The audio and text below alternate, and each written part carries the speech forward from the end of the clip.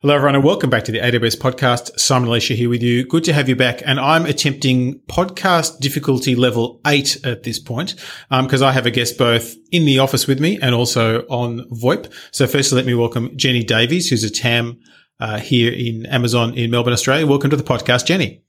Thanks, Simon. Great to be here. I've been a big fan of the podcast, listened since episode 1. Wow. Original, old school. And on VoIP, we have Mark Napoli in Sydney, who's also a technical account manager here at Amazon Web Services. Welcome, Mark. Thank you, Simon. It's good to be back. I think I was on the podcast maybe 3 years ago talking about what a TAM does. And here I am again in 2017 doing the same thing. So thanks for having me back. Great to have you back. And it's always good to have return guests to the podcast, and hopefully things are a little higher quality than back then, although we do keep it rough and ready and a little bit agricultural. So wanted to have both of you come on the podcast to talk to us about a very interesting role within AWS, and that is one of the technical account manager. I'm not going to try and explain it because I have one right with me, Jenny. So Jenny, do you want to tell us what is the role of a technical account manager as part of enterprise support? Sure, Simon. And look, thanks for the opportunity. So a technical account manager is someone we really look for people who have that rare mix of technical and soft skills to work with our enterprise customers. So TAMs, we try to work on site with our customers as much as possible, really ensuring that they are getting what they require from enterprise support. So we have a very deep engagement with these customers. We want to really spend a lot of time learning and understanding their environment. You'll typically find, Simon, that TAMs are often the customer's first point of contact into AWS. So it's really important that that TAM is able to understand the technical concepts as well as articulate them at all levels within that customer. And so the TAM is there really in many ways day to day from an operational standpoint alongside the customer. Their role is to understand deeply what are the key systems, what are the key drivers, what's going on day to day, what are some of the programmatic challenges that customer may be facing. Yeah, it's that kind of deep it's almost like being an employee of the customer, really. Exactly. So we often refer to ourselves as the customer's advocate within AWS. And I must admit, sometimes I feel more like I work for the customer than I work for AWS, which I think is a really healthy attitude to take into the role. We do try to be as proactive as possible within that customer environment. So not just reacting to issues the customer has, but working closely with them, understanding their architecture, understanding the priority of their workloads, and making sure that if something, unexpected does happen, that we follow up on that. That might be training, both within the customer or even back into AWS about our customer's environment. That could be running brown bag sessions and demos for the customers as to how they can improve their environment, and working back to AWS to help our support engineers understand that customer's environment, give that nuanced feel of what's going on, the context, so that we can get that really fast resolution for our customers. Yeah, and that's the thing. I think it's important to remember that the technical account manager role is part of the enterprise support offering. So enterprise support gives customers a variety of different things, including a different SLA on their support calls, different routing, lots of other benefits that we won't go into right now. But one of them is having that technical account manager. And, most of the TAMs, we call them TAMs for short. Most of the TAMs I see spend at least a day a week on site with the customer. They kind of almost, many of them have a desk, they'll have an ID badge, etc. It's kind of a very deeply ingrained role. Mark, tell us a bit about how the TAM role has changed, because it's not what it started off as. So tell us what's changed in your experience. Sure. So I joined Amazon in 2013, so almost 5 years ago, and so we had actually very few enterprise support customers back then. I think generally when customers were migrating to AWS back then, a lot of it was what we term lift and shift.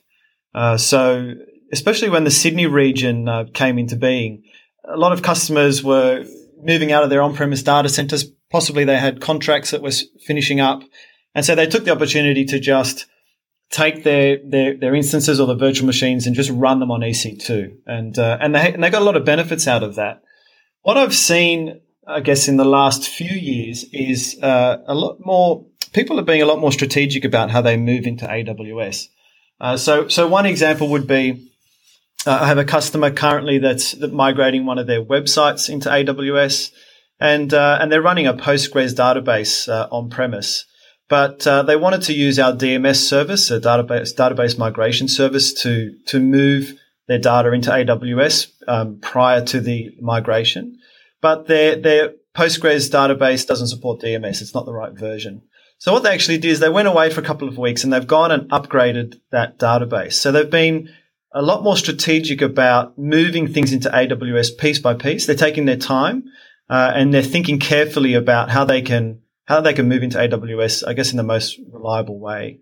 So I've seen that's sort of one trend. The other one, of course, is a lot more services. And with more services comes more interaction between those services.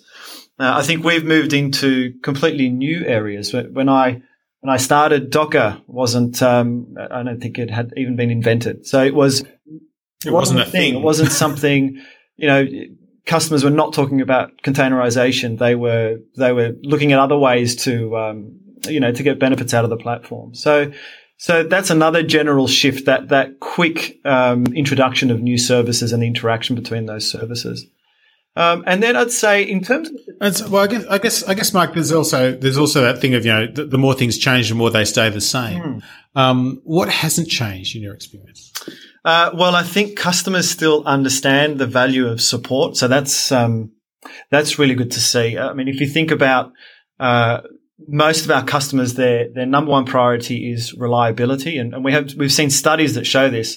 Reliability is number one and the quality of technical support is number two. So customers still rely on support to be there in times of need. And then from a services perspective, customers are still, when we talk about things like reserved instances, customers in some respects still struggle with understanding reserved instances and making good decisions around those. So the sort of conversations we were having in 2013 about cost optimization, we're still having them 4 or 5 years later. So those things have not changed. That's a good thing. I think one of the things to remember is that the TAMs and the solution architects have a very strong focus with our customers on helping them spend less and optimizing their spend on what they do, which is, I know from doing the role perspective, a lot of fun because it's pretty awesome to have a conversation with a customer and see their eyes light up when you say, "Hey, let me take a zero off this bill for you." Absolutely. And maybe just one last point on what has changed.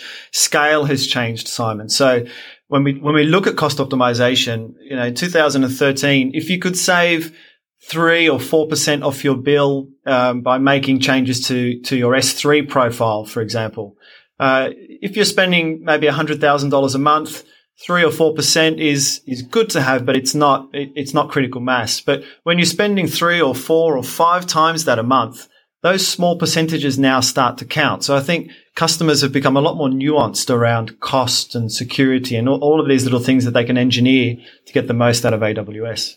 And you mentioned security, and that's, I think, an interesting one, is there's so many more choices from a tooling perspective to have a better security profile, automate a lot of your security, etc.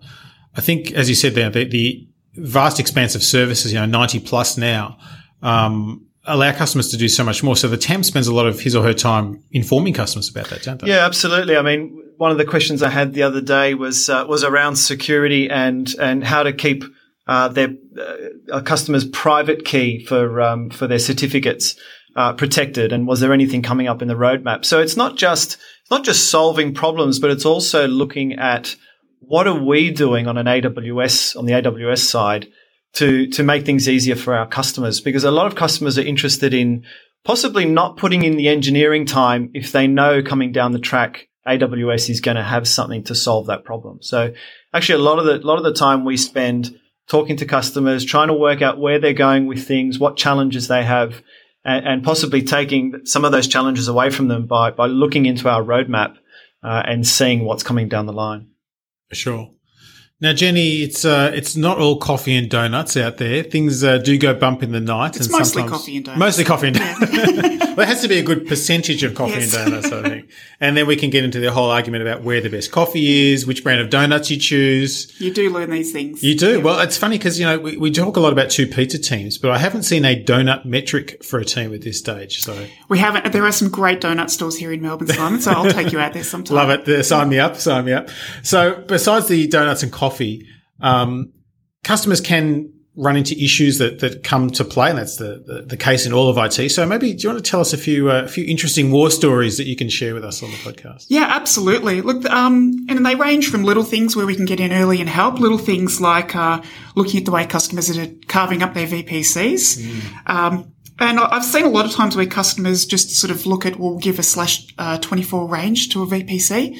/16 to a VPC and then /24s to their subnets. And we need to get in and say, IPv4, yeah, there's a reasonable amount in the private address range, but you're just wasting it. Yeah. You're not going to use that. Yeah. How about we look at better architecting this so that you've got more scope for the future? Because those are the sort of decisions that are hard to reverse later. So it's great as a TAM to have that deep engagement and have those discussions and be invited to the table to talk with customers when they're at that stage. I think it's a good example too of, the TAM is also across what's changed in the services. So, where in the past people would have maybe said, look, we can't change the size of our VPC, so we'll just make a honking great big one. Yep. Now they can actually grow if they need to, which was the typical use case we found. So you can start smaller and grow rather than just go. That's right. Growing's now easy. Shrinking's not so easy. Not so much. Yeah, that's right. We see customers perhaps not considering the benefits of separating security, having that separate account for security logs, which I always think of as a great practice. Yeah. So just helping to encourage them to do that earlier. Again, just easier to get it right from the beginning. Even things like had customers discuss the way they were going to use DynamoDB tables. Whilst I'm not a database expert, I can certainly see where there's wastage and maybe they're using multiple tables to achieve the same thing and say, look, if you considered using secondary indexes on your primary table, you could actually avoid all these extra tables. So little things like that we can get into and help solve early. Sometimes, though, we can't get in early. There was an occasion with a customer a couple of years ago. I had a customer that had some direct connect links from different providers. And back then, for various reasons, they were going to the same peering point within AWS. We had some maintenance on one of our routers, and I looked into it and saw, oh, that's good. My customer's not affected. That's great. Went home that night. In fact, it was the next morning, probably in the shower. That's where we do our best thinking. And just thought, hang on a minute. Why aren't they impacted? I just want to make sure of this. I just want to be absolutely sure that my customer doesn't have both their links going into the same router at AWS, because then a future maintenance event would cause an issue. That's right. Was able to get in on the tools and had a look proactively and realised that luck was against us, and in fact that customer from their two different providers had their links terminating on the same AWS Direct Connect router. So whilst this could have been a very bad thing, it was a great example of a TAM being able to identify a single point of failure, go to the customer and say, here's the issue, how are we going to work through this, spin up the necessary resources in AWS and changes and so on, work through and get that resolved so that when that maintenance did come, and it came about a month later on that router, the customer was not impacted. And that's a great example of that context that the TAM has, or really only the TAM can have in many ways, because you understood what was happening on the AWS side. You understood the customer situation where because they were coming through separate providers, the metadata around the configuration didn't make it obvious that the same customer was at the end of those two terminations. So it was hard to tell. Exactly. And look, Simon, this is really a good example of what we do expect from our TAMs. I talked before about that mix of technical skills and soft skills. Yeah. So the technical skills to dive deep, have a think about, well, hang on, if something looks like good news because they're not affected, is it really? Maybe they should be.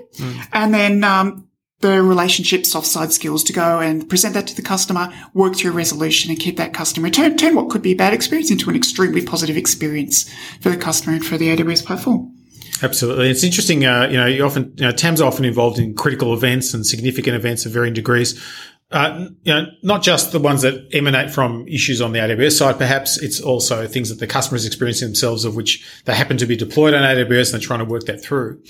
And certainly what I found through my career is that trust and respect is built through the tough times, not the easy times. It's all great when everything's humming along to be mates and it's coffee and donuts. It's when it's 2 a.m, things are going really bad, that you see the sort of the cut of someone's jib, and yeah, absolutely, makes a difference. Simon. And that's definitely one of the expectations we have of a TAM, that, we hope our customers are architected so that, issues are very rare. Yeah. But if there is an issue, we do expect our TAMs to be jumping in, getting on the customer war rooms and, heavily involved. And, perhaps we can talk about IAMs and how TAMs can get involved in that as well. We'll talk about those. But before we do that, just in case we haven't scared everyone away who might want to become a TAM, if someone was thinking about a TAM, what sort of experience would they need to have, Mark? Can you give us shed some light on that? Well, they need to be able to have great ideas in the shower. That's the first thing. I think Jenny summarised it well there.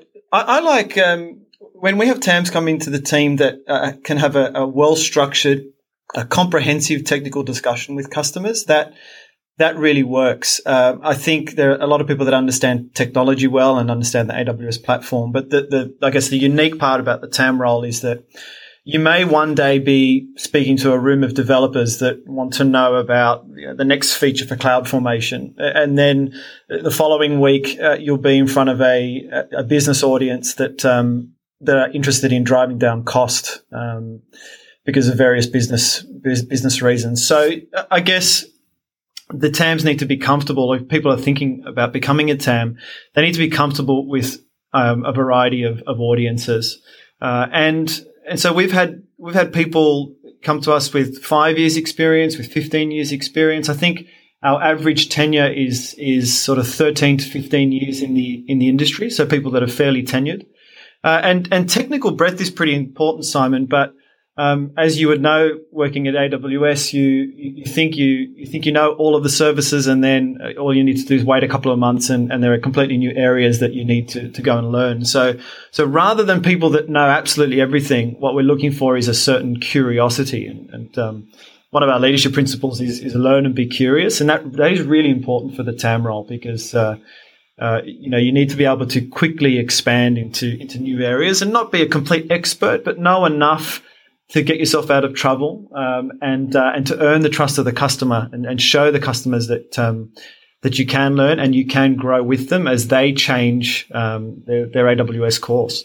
So yeah, and that curiosity is, I think, a really important trait that we see in all of our TAMs. It's interesting when you think about the solution architect role and the TAM role. There is a huge degree of overlap in terms of the personal qualities and attributes of people who do those roles. And one of the things I see that TAMs get to do is they get to see systems grow really, really big and be very, very significant. They get to be part of that long-term journey with their customers rather than kind of flitting in and flitting out a little bit. Yeah, absolutely. And we typically work with a small number of customers as well. So for people that that want to become TAMs, you sort of think of working with a handful of customers that you get to know really well, and you earn their trust, and you show them that you can. Customer obsession is our, I guess, number one leadership principle. And that means looking at what's coming up for the customer and trying to be their advocate, as Jenny said before. So all of those things are really important for a TAM. For sure. And that getting to know the customer and diving deep is probably a good segue into the discussion around infrastructure event management, or IEM. Jenny, tell us this is one of my favorite things at AWS, quite frankly. Even though the name is probably not my favorite because it's really hard to say. So I'm probably going to stumble it over a few times. But what's an IEM? What does it do for customers? Yeah, thanks, Simon. So look, as you said, infrastructure event management. These are events we spin up at AWS to help customers when they have an event that simply cannot fail. We talked earlier about how customers on enterprise support they can get a 15-minute SLA on critical cases. But sometimes for a critical event, 15 minutes is a very long time. Yeah. So what we try to do with an IEM is bring that response time down to 0. So it's pretty good. SLA 0. 0, that's right. What a TAM would do is work with the customer before the event, bring in specialists and architects to make sure that the customer's architecture is resilient and scalable, because typically an IEM could be a vast amount of traffic about to hit the platform. Good example at the moment, we've got Spring Racing Carnival on here in Australia. We've recently had a whole lot of grand finals. So we see a lot of our media and gaming companies with very large, but very large traffic spikes. And I think just to contextualize those large traffic spikes, these are like, 10 times the maximum or 100 times the maximum they get through the rest of the year. It happens like on one day. It's sort of equivalent to Super Bowl type traffic, I think is. Absolutely is. And look, part of this is the absolute beauty of operating in the cloud and this elasticity to scale up and scale down. But you do want to make sure you're architected properly for that. So we'll work before the event with the customers to make sure they're scaled, but also during the event, we'll have teams spun up around the globe ready to react at a moment's notice. Those teams will be briefed on the customer's environment, the critical components in the environment. They'll be actively monitoring those components. The TAM, on request from the customer, will actually go on site and sit with the customer's team or be available online, whatever suits the customer at that time. Most of the time we see these events, because we do spend so much time preparing for them, go very smoothly.